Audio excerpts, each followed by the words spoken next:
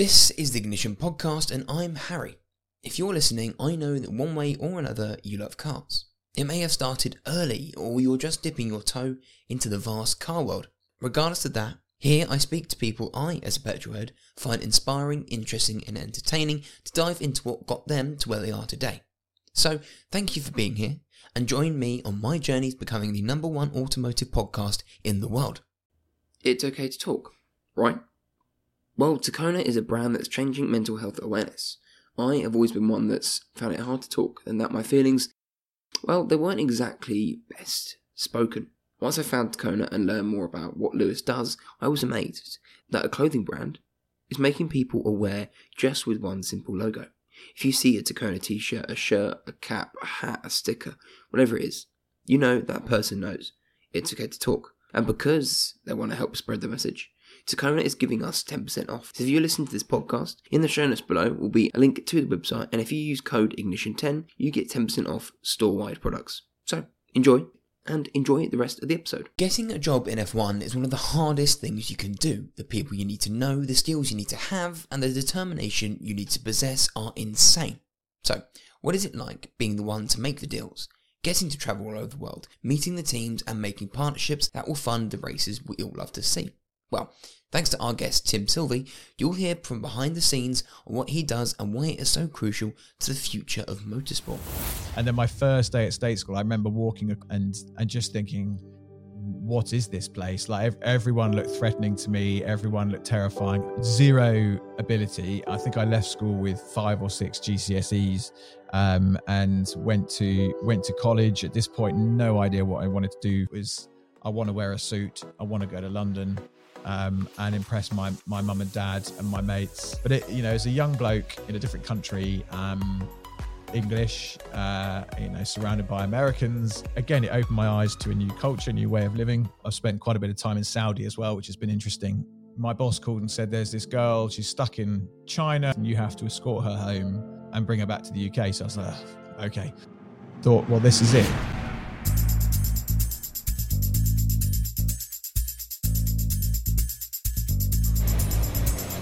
Tim, can you just explain who you are and what do you do? Sure. So I'm Tim Silvey. What I do is a few different hats. I'm a sports marketing and sponsorship consultant, a podcaster. I'm a company owner, consultant. What else? I did have a bar, but we've sold that. We had a little mobile bar. It sounds extravagant. It's not. It's like a small horse box bar that we recently sold because we do some bits and pieces in weddings. And most recently we're starting to deal in super yachts and private planes for Formula One events. So that's our latest little venture outside of the podcasting stuff, which is becoming more and more of a focus for us. Oh, cool. That's something I didn't know about, so I have to ask you a few questions about that. So that's interesting. But this is the first sort of, I guess, the first feature that's going to be in the online members club. So I guess thank you for being the guinea pig for this. We'll see where it goes. The first question I have for you is, for those that don't know, what is sports sponsorship and what do you do effectively?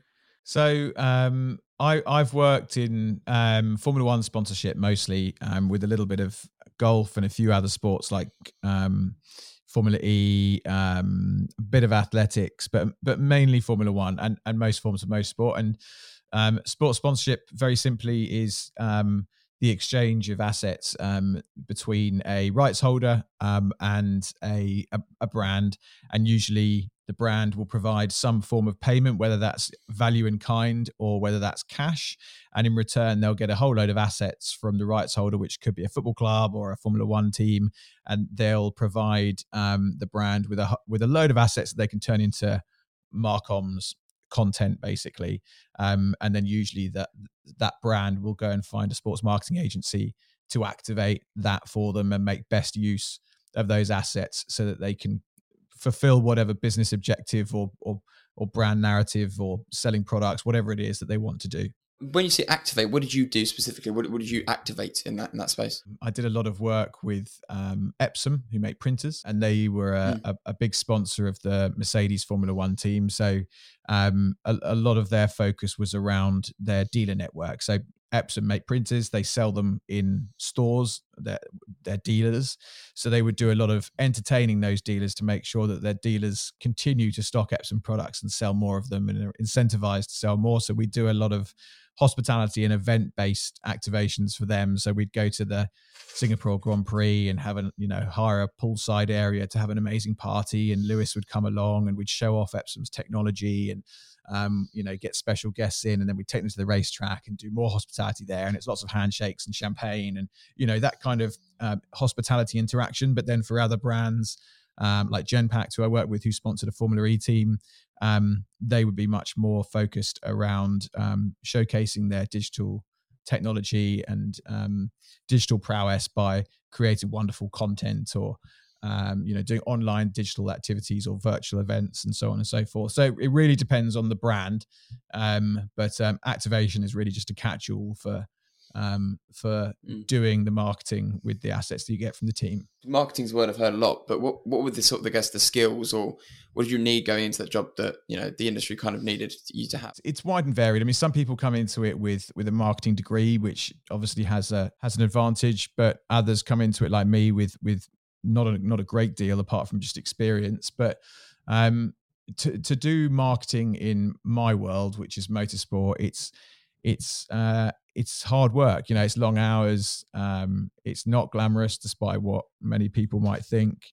You have to be extremely creative. You've only got a small amount of assets to leverage, and you've got to make sure that you leverage those assets. And when I say assets, I mean things like time with the racing drivers, photography assets, video assets, tickets, these things that the race team give you to go and play with. So you have to be very creative, because there's only so much you can do with a race ticket or with half an hour of, I don't know, Fernando Alonso's time. You've got to be really creative and think outside the box. So it's a difficult space to work in. Budgets can often be challenging. So you've got to be adaptable and creative, forward thinking and hardworking, because there's a lot of weekend work, lots of hours put in. But I don't think there's a certain type that you need to be. I think you just need to have something about you, have some good soft skills, because it's a small place, the Formula One paddock, and if you don't have the right people skills, you'll quickly get found out. That makes sense. You mentioned the bar that you run, and that's clearly something that you've got there, is that relationship building and that the ability to speak to people, because this is an underrated skill that most people wouldn't know they had if they didn't use it. Yeah, I think soft skills are underrated generally. I've said before on other podcasts that I've basically lived my life off soft skills. I don't have an awful lot else to offer. I don't have qualifications really. I wasn't academic. I think without the soft skills and the ability to converse and network and work with people and get on with people, I think without that I'd be in all sorts of bother. Yeah. No. Did you actively practice those soft skills? Did you know you were practicing when you did it, or did you just kind of just do the job? And I guess they grow with the job itself. Yeah, I didn't really. I didn't practice or anything. I've always been quite not confident, but I wasn't confident at all as a youngster. But I've always been chatty. I can always hold a conversation with people, and I think there's a lot of things that have led to that. I went to private school very young and left when I was 13 and went to a pretty rough state school. And I think that sort of having to adapt to fit in as the posh boy that suddenly turned up, and having to adapt the way I was to make sure that I wasn't ridiculed for the next 5 years. That those sorts of experiences I think helped me, and doing different bits and pieces in work, and going to the Middle East relatively young, going traveling young, doing things a lot on my own. I think that I sort of had to learn how to converse with people and network and find people and find ways to engage with people that meant I could, better myself. But I think that's all put me in quite good stead for my career. And engaging people to better yourself. Is there anything in your career that you think you've made the most impact or difference and change to your progress? I think the first big change was probably in 2000 and it's about 2008, towards the end of 2008, beginning of 2009, when Yas Marina Circuit, which is in Abu Dhabi and is a Formula One circuit, it was the first year, 2009, that they had a race there. And I was working for a sports marketing agency, and I was sent out there on my own. very, very young to manage a traffic and transportation plan for the race circuit, which I knew nothing. Okay. I knew nothing about traffic or transportation, and I turned up, and Richard Cregan, the CEO, was like, "Right, what's the plan?" And I had no idea what the plan was, but my function was to basically work as part of the venue management team, one of the first people in the business, to go, right, we'll have a screening area there, we'll have a car park here, we need to drop a curb there so that the disabled access is all right, we need a roundabout there, we need pedestrian access there, 10,000 cones, 5,000 cars, a load of buses, and it was my job to make all that happen, and I didn't know what I was doing. So that it was a proper sink or swim moment, and I felt extremely alone, very far from home. I felt pretty ridiculed by the people I was working with, and had to adapt really quickly before I sunk into a pit of depression, and gradually managed to learn and get through it. But it was the hardest year of my life, professionally and personally, because I felt extremely isolated. That was definitely a moment where I think, with hindsight now, I think that year, I ended up being there 3 years, but that year was quite a sort of life-changing period for me as an individual and my personal growth. Being able to speak to amazing people and release their conversations every week is such a pleasure, and it means so much to me that people like you get to listen to this every week, and the fact that you're continuing to listen means even more. But I wanted to ask for a bit more support. I've started a Buy Me a Coffee. You can go onto the link down in the show notes below, click and donate as little or as much as you'd like. It would help me produce better content, keep the editing up, and just in general have better conversations so I can travel further and bring you better guests. If this sounds like something you'd like to help me with, the link will be in the show notes below. Again, thank you so much for listening. It's enough already. And so enjoy this episode. Did you find yourself isolating at that point, or trying to socialize quite a lot to deal with the stress? I didn't have time to socialize. It was long days. I knew a few people. I moved in with a guy called Jamie Richards, who's Dave Richards' son, who was working there as well. Who's Dave Richards, the guy that runs ProDrive, effectively was Aston Martin, and I did some social things with him. But in that first year, I just worked my socks off, and I lost a lot of weight. My friends would come over and they'd be like, "Jesus, what's happened to you? Like, you're a mess." I was wired. Yeah. I was pumped up, and right up until the first race was done and delivered in late 2009, and then I could relax a bit. But from the time I started until then, there wasn't really any time for socializing. It was 100% work, and it was hard. Yeah, I think for the guys listening in the members team, we're going to jump a bit more to sort of guess what you're doing now in terms of the companies you're working for. But for someone that's working as a marketing manager or a brand currently, what can they do that would make the most of most of the money they're doing? Where can those assets you were talking about earlier, where can they manage those the best? I mean, it varies. I mean, I can only sort of talk from my perspective in the Formula One world, but marketing for me is just being creative and being on top of the trends, and it's a world that moves really, really fast. Every 5 minutes there's a new trend or a new thing to jump on the back of, and there's a lot around artificial intelligence at the moment, and all the different ways of using it to your advantage. There's digital trends, with things like threads popping up recently, what can be done there. So it's knowing what's hot and how to capitalize on it, and try and think creatively. But more and more of what we're doing is digitally led. It's definitely heading more in that direction. And while the hospitality, the event-based marketing is coming back, it hasn't reached the levels that it had pre-COVID. So I think you've just got to be adaptable as a marketer and creative, and think audience first, you later, because your opinion doesn't really matter. It's got to be a very data-led approach, not just how you think you would feel about something. You have to have the data to back it up. Cool. And that data, is that coming from, obviously that's obviously coming from your points or touch points with the previous content as well? Yeah, and it's also audience data. There are companies out there that analyze social media trends and what people are looking at, and what particular fans of a particular thing follow, and where do they go after they've looked at that thing that they're looking at.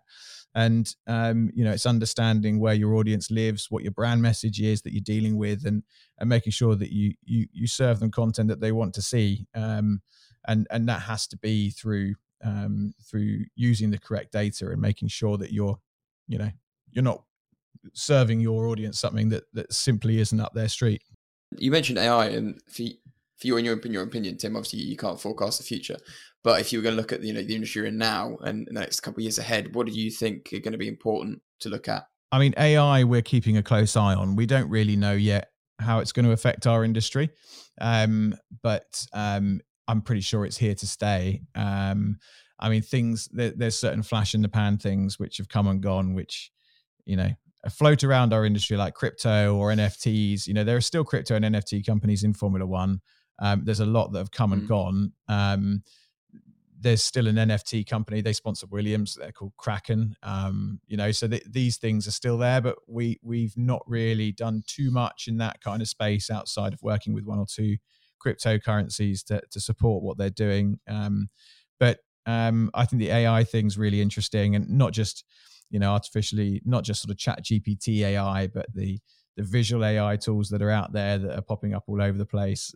There's loads of stuff to take advantage of. So we're looking at one or two projects in the AI space and Web 3.0 that we can try and get moving in the next couple of years, because we just don't want to get left behind. I think if you're not going to embrace that world in 5 years' time, you probably wish you had. Tim, what ignited your passion for cars? What ignited my passion for cars? I've got to be honest, I'm not a super car fan, even though I work in that world. I'm not the world's biggest car nut. I don't have an engineering bone in my body. I like cars, and I've had one or two fun cars to drive, but I guess I'm more about the commercial side, the business behind cars and motorsport, more so than the cars themselves. No, it sounds like, obviously, looking at the industry you're in and looking at your past and kind of seeing where you've gone, is that the people clearly might be more important to you than the cars themselves. Yeah, absolutely. Yeah. And I'm interested also with, like, Tim, the early years, like when you're going to school, like what was that like for you? What position did you grow up in? So I grew up in Surrey, and I went to a pretty normal private school until 13, then hopped across to state school. Zero ability. I think I left school with 5 or 6 GCSEs, and went to college. At this point, no idea what I wanted to do for a career.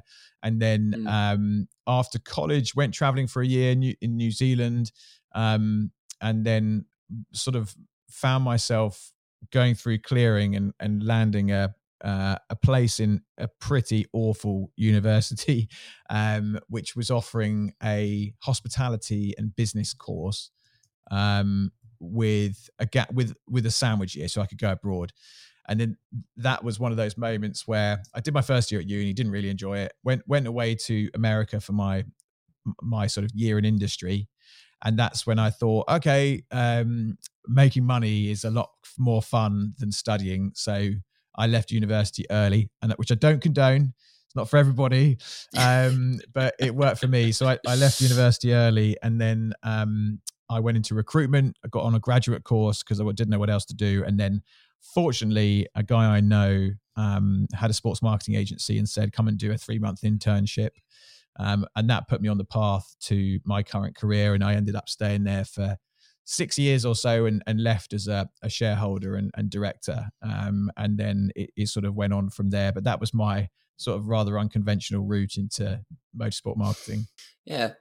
School's an interesting one, because I went from state school in primary to private school, and then back from that private school back to a state school. And it's a weird change of atmosphere, isn't it? You meet all these different people, you have a different kind of perspective in life. And it really mixes the kind of people you hang around with as well. I remember my first day at state school. It's sort of welded into my brain. I went from very, very smart. My prep school was just normal prep school. Then the private school that I went to up until 13, after I left the prep school, was very, very posh, and it was proper.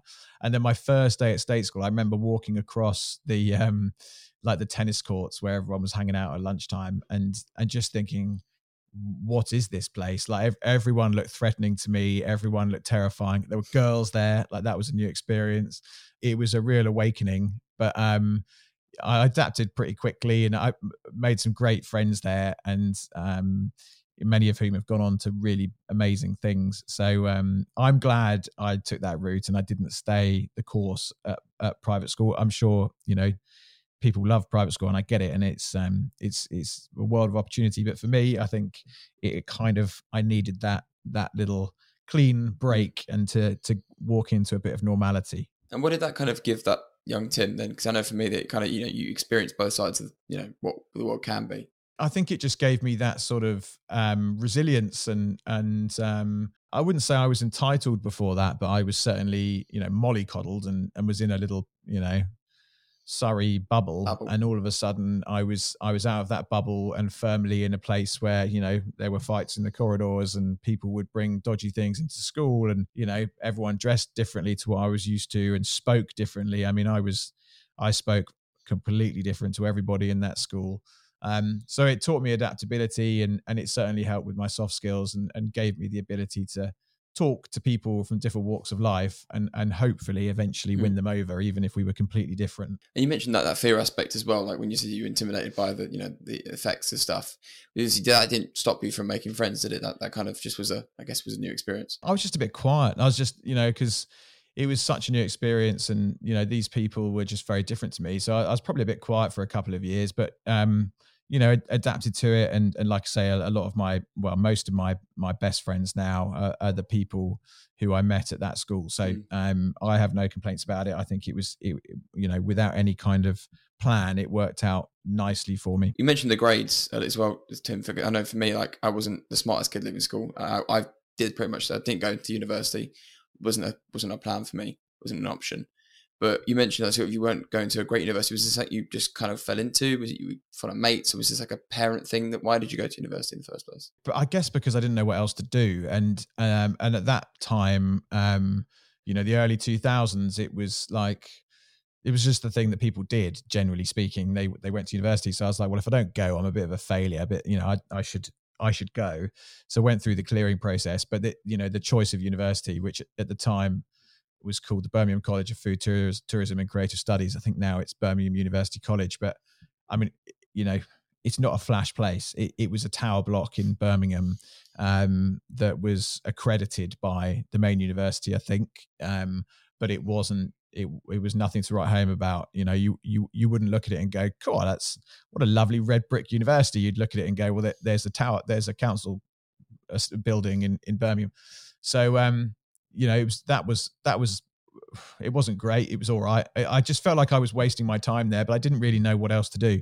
And that's when my year in America, in the middle of that course, really probably changed the course of my life. That's interesting. So if I went and I asked that, you know, Tim sitting in that classroom in that high rise, and I asked him sort of, what does your future look like versus the guy who got back from America, their answers would be really different, wouldn't they? I think so. I think that the pre-America me would have probably said, I have no idea what my life looks like. I don't know where I'm going. I'm just sort of bumbling through and waiting for an opportunity to come along. And then I think the post-America me would be full of drive and ambition, thinking, okay, I get it now, and ready to go into the workforce. And at that point, I had no plans to be a consultant or start my own business or anything like that. I think at that point it was, I want to wear a suit, I want to go to London, and impress my mum and dad and my mates, and that's what I did. So what happened to Tim in America? I'm interested because if it's like, you know, you said it's changed your life. So what was happening to Tim then? So I went out there and I was working in Orlando for a company called Lowe's, who own things like the Hard Rock Hotel, Portofino Bay Hotel, the Universal stuff. And I was plonked in a place called the Portofino Bay Hotel, which was a very nice 5-star hotel modeled after the real Portofino. And I was recreation and events manager, which basically meant I had to look after 3 swimming pools, a bunch of staff, load of lifeguards, some bars and restaurants, and make sure everyone was having a good time. And, you know, that was pretty much my job. But it, you know, as a young bloke in a different country, English, you know, surrounded by Americans, again, it opened my eyes to a new culture, a new way of living. And I think the biggest thing was the day I got my first paycheck, because out there, as you probably know, the tipping culture is quite good. If you can convince people that they're having a great time and you can talk to them in a certain way, they tip you better. And although my salary was low, my tips were great, and I was like, okay, this is good. I can have fun, and I can talk to people, and I can make money. And when I started making money, I was really excited and thought, well, this is it. This is what I want to do. I don't want to be in university spending money. I want to be out there in the workplace making money. So that it was a game changer for me. I had a brilliant time, absolutely loved it, and came back after a year, and then quit university and blagged my way onto a recruitment consultancy graduate scheme with Michael Page. So hospitality as an industry is weird because it rewards you for being nice to people that you might not necessarily like. And I'm not sure if that's a good or a bad skill set, because I've been doing that for the past 5 years, and I'm still not sure I'm coming out the best person. So yeah, but yeah, it's weird because hospitality, I thank for bringing out my shell. It's one of those things where the people that you say, you talk to them differently, you speak to them differently, and I'm one of those people that says I think everyone needs to do a bit of hospitality in their life, just to see what it's like. But yeah, it's good fun. It's good fun. But Tim, when did the opportunity for motorsport come about? Was it after the recruitment? So I worked in recruitment for about a year, and it was going all right, actually. Didn't mind it, didn't love it, but it gave me that opportunity to put a suit on and go to London and, sit in an office in London Bridge and Victoria and have a nice time. And then I was playing cricket one afternoon for a local village team, and my longtime family friend, Jonathan Bodansky, who ran a sports marketing agency called BSL, he said, what are you up to? And I was like, I'm pretty bored doing recruitment. He was like, well, come and do 3 months with me, and let's see what happens. If you like it, great. We'll see what we can do. And if not, then, no harm done. You can go back to doing whatever you want to do. So that was my entry into the world of motorsport, because he had a client, which was Panasonic. Panasonic at the time were involved with Toyota, who would end up in Formula One. So that was my entry to sports marketing, Formula One. It was good. I kicked off, did my 3 months probation, passed that, and then spent the next 6 years traveling around on the F1 calendar and going to various races, activating various partnerships, and having a very good time. I can imagine if it's the same as the Epsom Epsom journey. These parties sound pretty cool.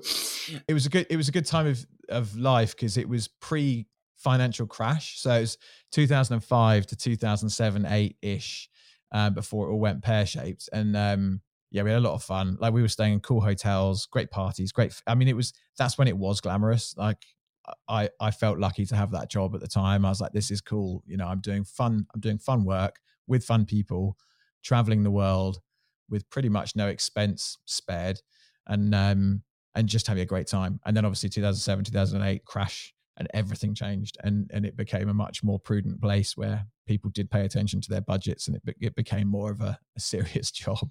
Yeah, no, I unfortunately I wouldn't know what job was if you asked me in 2008. I was about 7 years old, so unfortunately I didn't get to experience that. But Tim, you mentioned earlier, I forgot to ask you, but you mentioned impressing mum and dad, and did the recruitment job do that? Was it something that, is that something you wanted to do as well? Was that something you felt like you needed to do? I had that desire to, put on a suit, impress mum and dad, get on the train, do the commuter thing. And yeah, it served its purpose. I feel, I did it. I scratched that itch, but it quickly wore off, the very early mornings into town on a crammed train. It was all right. But like you say, I think it was a tick box exercise. I did it. Was pleased to get out of it in the end, and then during my time, was this the time you were working at Right Formula? Was this when these sort of like feelings came about, and you sort of had these ideas about working for yourself?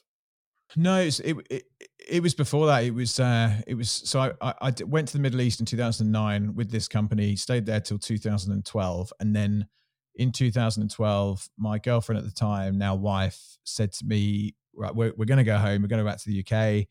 Do we stay with BSL or do we try doing our own thing. So we went home and quit our jobs and started a company called Silvey Sports, which is still around today, which was effectively a limited company, a vehicle for me to do consultancy through. And it allowed me to be sort of entrepreneurial, I suppose, and start trying different things. And, you know, we did stuff at the London Olympics, and we quickly hired over 50 staff to work with us during that sort of Olympic year. And it sort of snowballed from there. And we did loads of interesting, fun projects and got involved in driver management, managed an F1 driver, and Jamie Chadwick, who's gone on to big things, and various other people through Silvey Sports. So it just gave me an opportunity to try different things, different ways of making money, all in motorsport generally, apart from the Olympics. And then that took me up to probably 2015, 16, 17-ish. And then I started doing some consultancy with Right Formula and enjoyed it there a lot. So stayed for quite a while, maybe 5 years, consulting for them across loads of different brands in golf and Formula One. And so I guess the time spent in like the UAE and Saudi Arabia, was that a different culture shock to, you know, work in the UK? And is your girlfriend at the time, did she work for BSL as well? Was that how you guys met? Yeah, so it was a culture shock at the beginning, but I got used to it quite quickly and ended up really loving living in the UAE. And since, as you say, I've spent quite a bit of time in Saudi as well, which has been interesting. I'm very used to the Middle East now. It feels quite homely. Like when I go back to Dubai or Abu Dhabi, I feel very, very relaxed there. But yeah, she was working for the same company. It was actually, we met because she was working in China at the Chinese Grand Prix for Force India, Formula One team at the time. I was in Dubai. There was a big volcano. So this would have been 2010. It was a big volcano that covered most of Europe with hot ash and all that stuff. And all the airlines went down. So my boss called and said, there's this girl, she's stuck in China. She's going to try and get to you in the Middle East, and you have to escort her home and bring her back to the UK. So I was like, oh, okay. So she managed to get to the UAE. I met her for a drink in Dubai to say, you know, hi, don't worry, I'll look after you. I'll get you back to the UK. And we spent 4 days getting back to the UK via Nice, driving up through France to Paris, a couple of days in Paris because we couldn't go anywhere, then Eurostar home. And along that journey, we did, you know, open top bus tours and nice dinners and, you know, funny little convertible hire cars, and basically decided, well, this is quite fun. And we both independently told our parents, we think we've met the person we're going to marry. And then got home on the Friday, moved in together on the Monday, and now we've got 3 kids, a house, a dog, and a chaotic, crazy life. I think you guys win the award for the world's best and longest first date. Sounds like the traveling, the week-long traveling kind of did it. Yeah, that's how you do it, folks. Just get lost across Europe and you'll be fine. One big volcano will solve all your problems. And so is she your business partner now? Do you guys still have that working relationship as well as obviously the family? Yeah, we do. So she has a wedding business called White Button Weddings, and that's the reason why we bought the bar. So we bought an old horse box, did it up, and put the bar at her weddings as an extra revenue stream.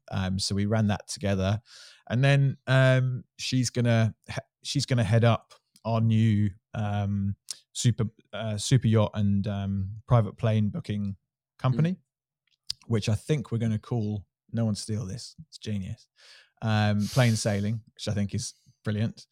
So that's great. We're going to launch that soon. I mean, it's quite fun. So we've got some business already, but we need to, you know, get the website up and running and you know, do all the usual stuff. But it's started as an entity sort of in the background through Silvey Sports at the moment, and we're going to move it across to the new entity soon. And so all this, you know, I guess you'd call it entrepreneurialism in between the two of you. Is this something that obviously you've either called like motor mouth, stuff you're doing with W2F1? You explain to the people listening maybe like how much stuff you actually do now, because it's the long list. there's a big focus on the consultancy work I'm doing with the Race Media, who own WTF1. We launched with, Andrew Vandenberg approached me probably about a year ago now and said, I've had an idea for a talent management business in Formula One. Are you interested? And I was like, yeah, why not? So he and I started up with another chap called Matt Whittam. We started up WTF1 Talent, which is we manage content creators in Formula One, basically people who have been doing what they've been doing out of their bedroom, making TikTok videos and Instas and Reels. And we put a call to arms out to say who wants to be managed or considered to be managed. And we had a huge response from people all over the world. And we signed up 6 initially from the UK. I think we were 1 from Germany.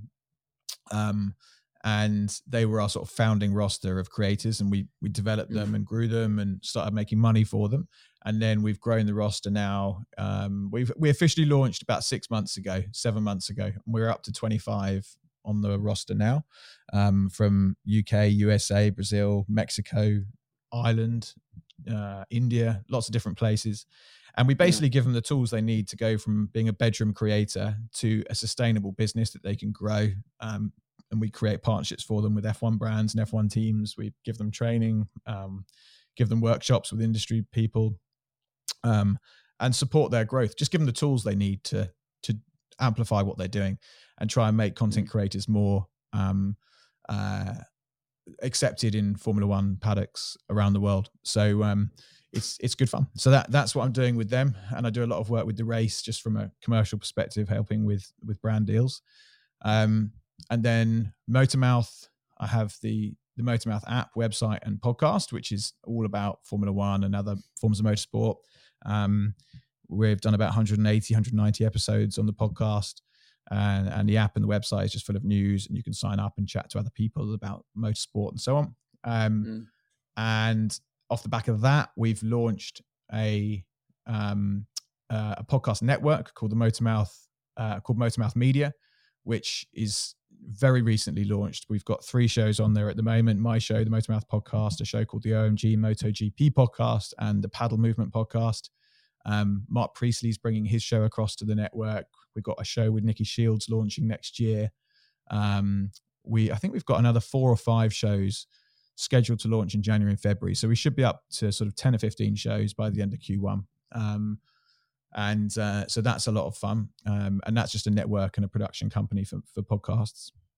And the rest of it is things like brokering deals, the hospitality, the boats, the yachts, sponsorship consulting for brands when it's needed. And I think that's it for now at the moment. Yeah. Do you sleep at which any is point enough during any of this? No, sleeping. No. I mean, sleeping's difficult anyway with 3 kids who are quite young. So I haven't really slept for 8 years. So I'm just rolling with it. I get enough sleep. I mean, I go to bed quite early. I mean, I go to bed at 10:30. I wake up when the first child rolls in at about 5, and then it's out for the dog walk, and away we go.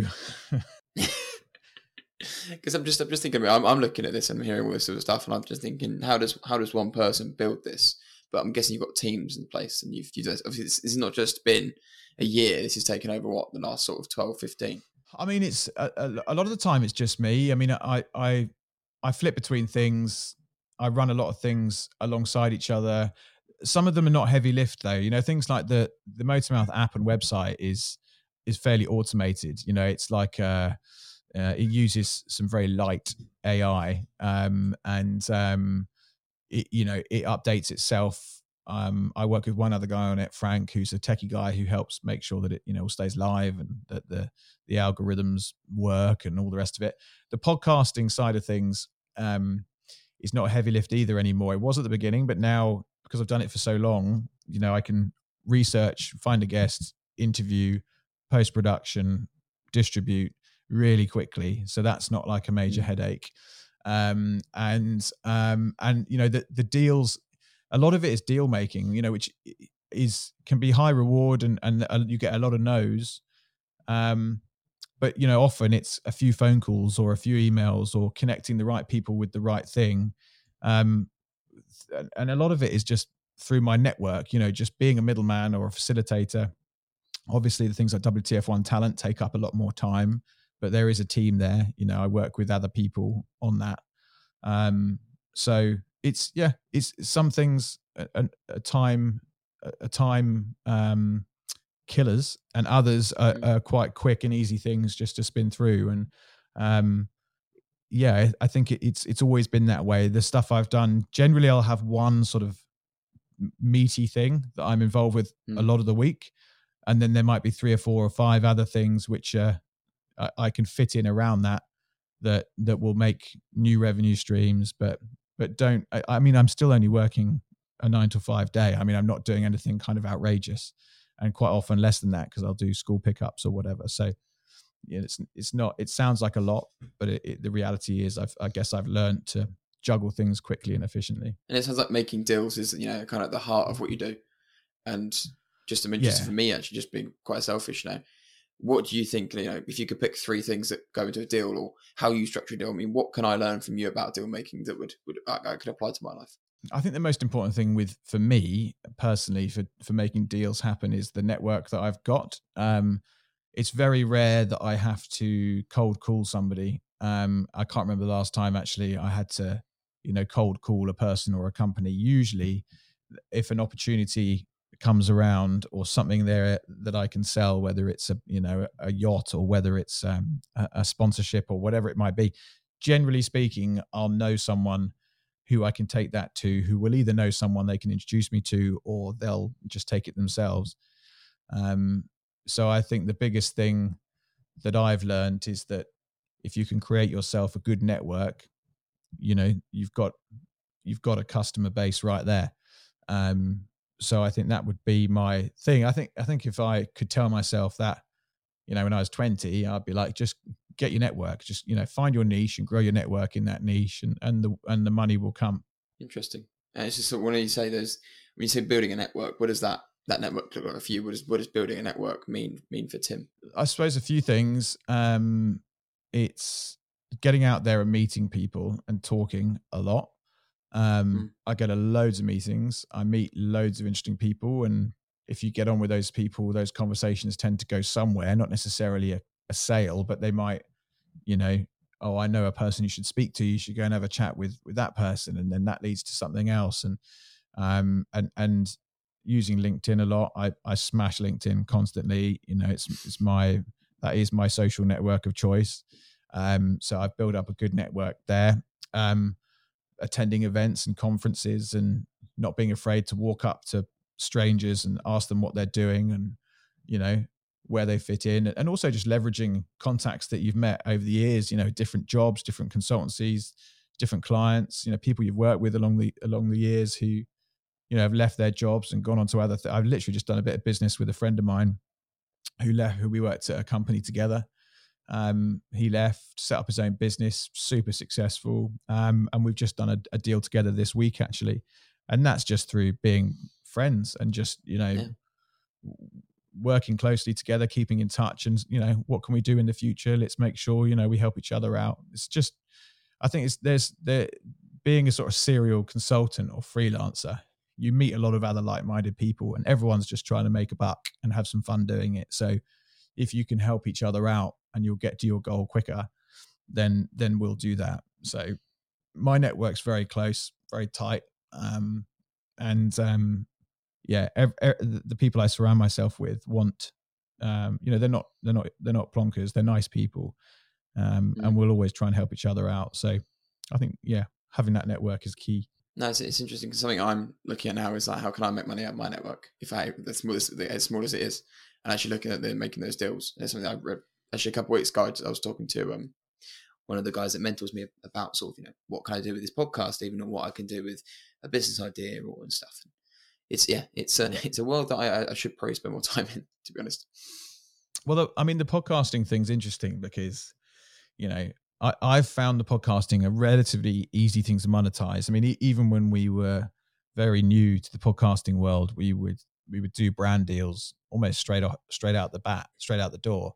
And now we've reached a certain listenership, we've turned on the programmatic advertising, and it's just free money. I mean, it's not huge amounts, but I couldn't believe it. I was like, turn on the programmatic advertising, boom, you've just got money coming in for doing nothing but talking.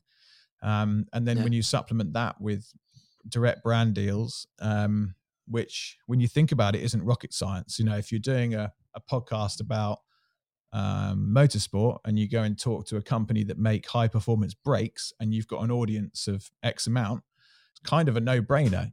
For not very much money, they get access to a big audience that's endemic to their brand. Why wouldn't you put that in your marketing mix? So things like the podcasting is a very good way to make money if you know how to. But like anything, if you don't know, you don't know.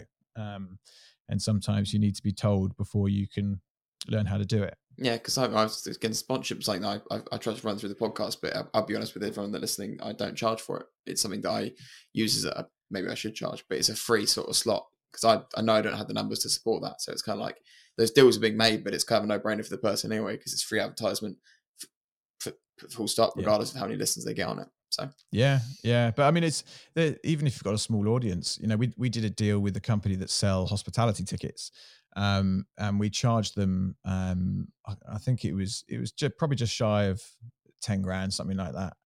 And we said to them, give us a custom URL so we can track what we're doing and a discount code, and we did that.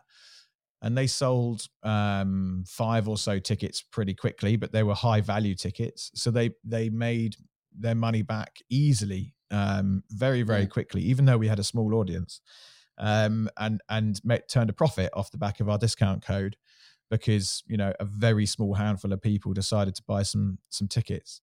So, even if you've got a small audience, you can still monetize them. And sometimes a small audience is a very engaged audience. So, I think podcasts and podcast owners are often missing a trick because there's so much opportunity out there. And this is why we've started a podcast network, because if we can get, many millions of downloads a month, it's extremely valuable.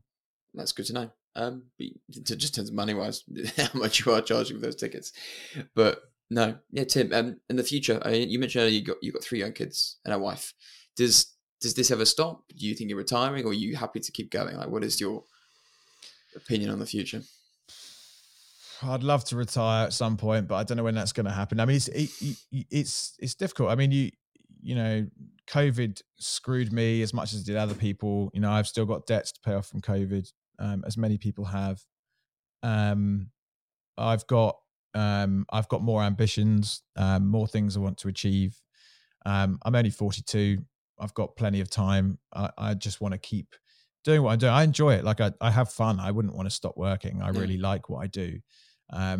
It doesn't feel like a real job to me. I feel like I'm just having a nice time, talking to nice people and hopefully making a living out of it. And no plans to stop. I just keep going, keep doing what I'm doing. And I honestly, I couldn't tell you what I'll be doing next year. No idea. It tends to change year on year. There are 1 or 2 consistent themes, but more often than not, new opportunities come along pretty much every year, and not necessarily doing a different thing. They might just be like within the race, and that network that we've got there, it could be something new that we decide to do at the race. Like the talent business was a new thing we did this year, and maybe next year we'll come up with something else.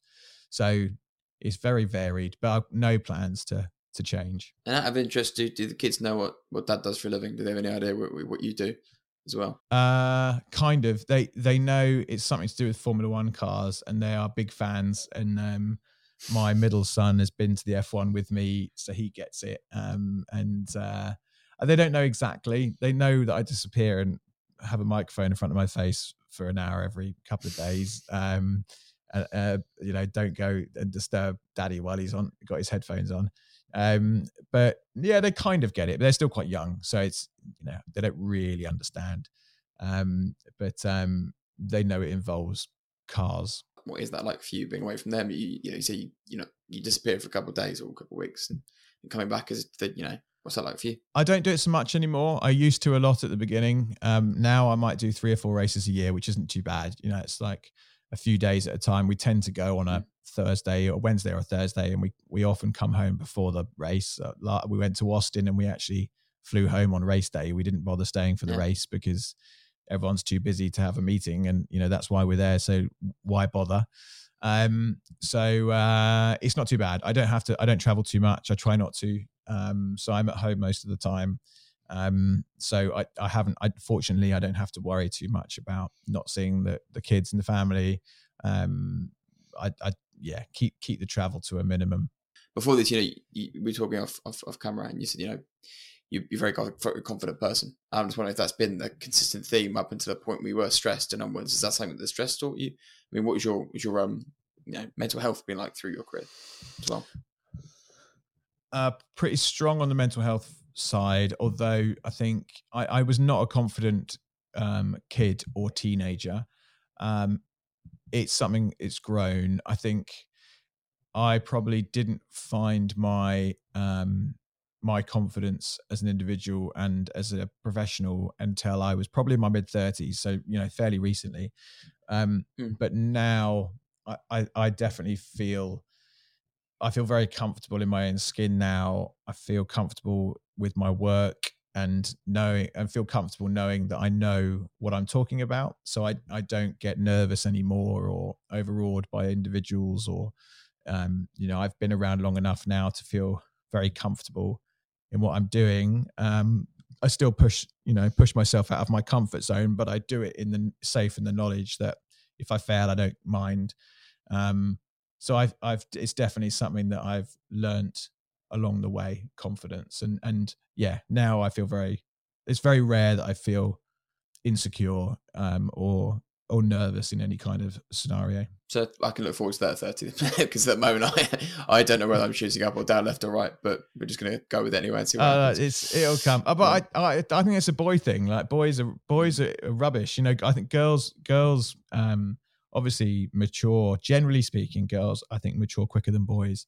And me and many of my friends, it took us a long time to not just calm down, stop acting like idiots and boozing too much and being plonkers. It took us a long time to settle down and have families and do things right and learn to be happy and safe in your own skin and know what you're talking about at work. It does take time. And Tim, we're getting to the point of the podcast where we ask sort of 5 any questions. And the first one of those would be, and I know you said you weren't a massive car fan, so we'll see how this goes, but your ultimate 3-car garage. I'm not a massive car fan, but I can appreciate a good car. And so I did think about this, Harry. So I've gone for my first ever car, which at the time I loved, which I ended up crashing into Billy Matthews' wall, was a Citroen AX. It was a 4-speed manual gearbox with wind-up windows and a cassette player, 6x9 speakers on the back parcel shelf cut into it. Wicked little car, terrible at cornering, but it was my first car, so I would love to have that back. The second one would be I bought when I got to director level at my first company. I went out and bought myself a Honda S2000, which I loved, and I was really young at the time, and I was like, this is cool. Like I've got the roof down, I'm young, I'm free and single, and I look really cool. A lot of people mocked me, said it was a hairdresser's car, but if you know cars, that is not a hairdresser's car. It's a wicked car. So I would have that back, and I really regret selling it now because they're somewhat of a collector's item. And then I would get a Porsche 911 GT3 RS because they're just insane. And I was lucky enough to drive some Porsches recently around a test track in Germany, and they're incredible bits of machinery. And I tried the electric one, and I tried just the normal, proper one. Yeah. And it was such an experience. I was like, I think maybe I want to aspire once the kids have stopped draining my finances. Maybe I'll try and get myself a Porsche 911. Yeah. Once you get them out the house, maybe. I don't know. We'll see. replace them with a GT3. Yeah. There you go. Yeah, perfect. I think a Porsche is one of those things. Everyone seems to mention one in that list. So yeah. And the next one is you have one car to drive on any road or track. Where would you go and what would you take? I would drive an F1 car. I think, that would be the ultimate driving experience. And I would drive it at Spa because that was the first race I ever went to in 2005. I think it was one of Fernando Alonso's first races as well. So I would get in an F1 car and drive around Spa. Amazing circuit. I'd love to drive through Eau Rouge, flat out with all that downforce. So yeah, that would be my ultimate. Would you go for a modern F1 car, like a retro F1 or a classic? That's a good question. Good question. What year? I'd probably do, I don't know, maybe 3 different, but I'd probably do an old school, like something like James Hunt's Hesketh, Formula One car, or one of his old McLarens or something like that, just to see what that felt like. And then I'd probably do the pre-turbo era, when the cars actually made a proper noise, sort of 2007, 2008 sort of time. And then I'd go one of the latest cars just to see how ridiculous those machines are that they drive now, because they are bonkers. So yeah, I'd be greedy and take all 3. Fair enough. Yeah. And this, I bang on about this, but this podcast is, it's here to show people what's possible with it, the passion and love for cars. And this next one is I've changed it, actually. This is the first one, and it's what do you think your purpose is in your career? Yeah, I saw this one when you sent over the notes, and I thought about it for a minute, and I came up with 2 things. And one is to be happy, because I just don't see the point in doing a job that you're not happy in. And the second one is to have fun. I think, I know it's easy to say, and some people don't have the luxury for whatever reason to have their dream job or, whatever. But I think you create opportunities and luck in life, and if you strive hard enough for them, you can get there. And I honestly am so happy doing what I'm doing. I find it fun every single day. And I think, life is so short. Why not do something that you enjoy? So my purpose with my job is to have fun and do it with a smile on my face, and make sure I'm happy doing it. And the day that I'm not happy doing it, I'm going to go and do something else. That's a great answer. Perfect then. No. And Tim, what is the advice you give to a young person or yourself just starting out today? Well, the network thing, I think, like I spoke about earlier. So I think that would be one thing, like start building your network straight away. Be punctual, because there's nothing worse than late people. That drives me up the wall. Work hard. Like you just can't do anything without hard work, unless you're extremely lucky or you have multi-millionaire parents or you win the lottery. You're going to have to work hard to get ahead of everybody else. And I think hard work is in short supply. Be creative, be tough and resilient, back yourself, listen to others when you feel they have something of value to say, and take in what you think is valuable and disregard what isn't. Trust your gut. The amount of times I wish I'd trust my gut and followed it. Get out of your comfort zone. I think it's important to push yourself and challenge yourself, and I guess finally, don't chase the money. I think too many people chase the money. Like when I consult for agencies, a lot of the younger people are so focused on promotion and where's the next pay rise, rather than I'm going to make myself the best in this business and that will come. So I'd say don't chase the money. Do what you love. Do it passionately. Do it well, and trust me, the money will come. Yeah. And the last question, Tim, what do you love most about motorsport? The people. Motorsport is a really small industry, and there's I don't know what the number is, 40,000 people or something work in the motorsport industry in the UK, there or thereabouts.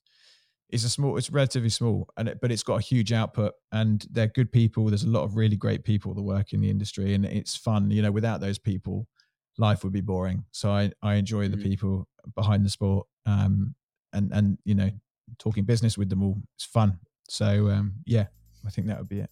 Well, Tim, thank you so much for your time. I know you're a busy man, so thank you for giving your words of wisdom as well. Pleasure. If you made it towards the end of this podcast, I want to thank you. It means so much to me that you'd spend your time listening to what our guests have to say. You may have learned something from this, and I'd love to hear it. And what I learned is that deal making is crucial to having a successful career in motorsport. And I can see how it will play a huge day-to-day role in our lives. Imagine the people you can meet, the influence you could have, and the money you could earn if you knew what deals to make when. So, with that being said, I'm Harry and this is the Ignition Podcast. Now I ask you a tiny favour. If you could share this podcast with the petrol head in your life, the podcast will grow, reach more people, and we'll be able to help all car enthusiasts do more with their passion.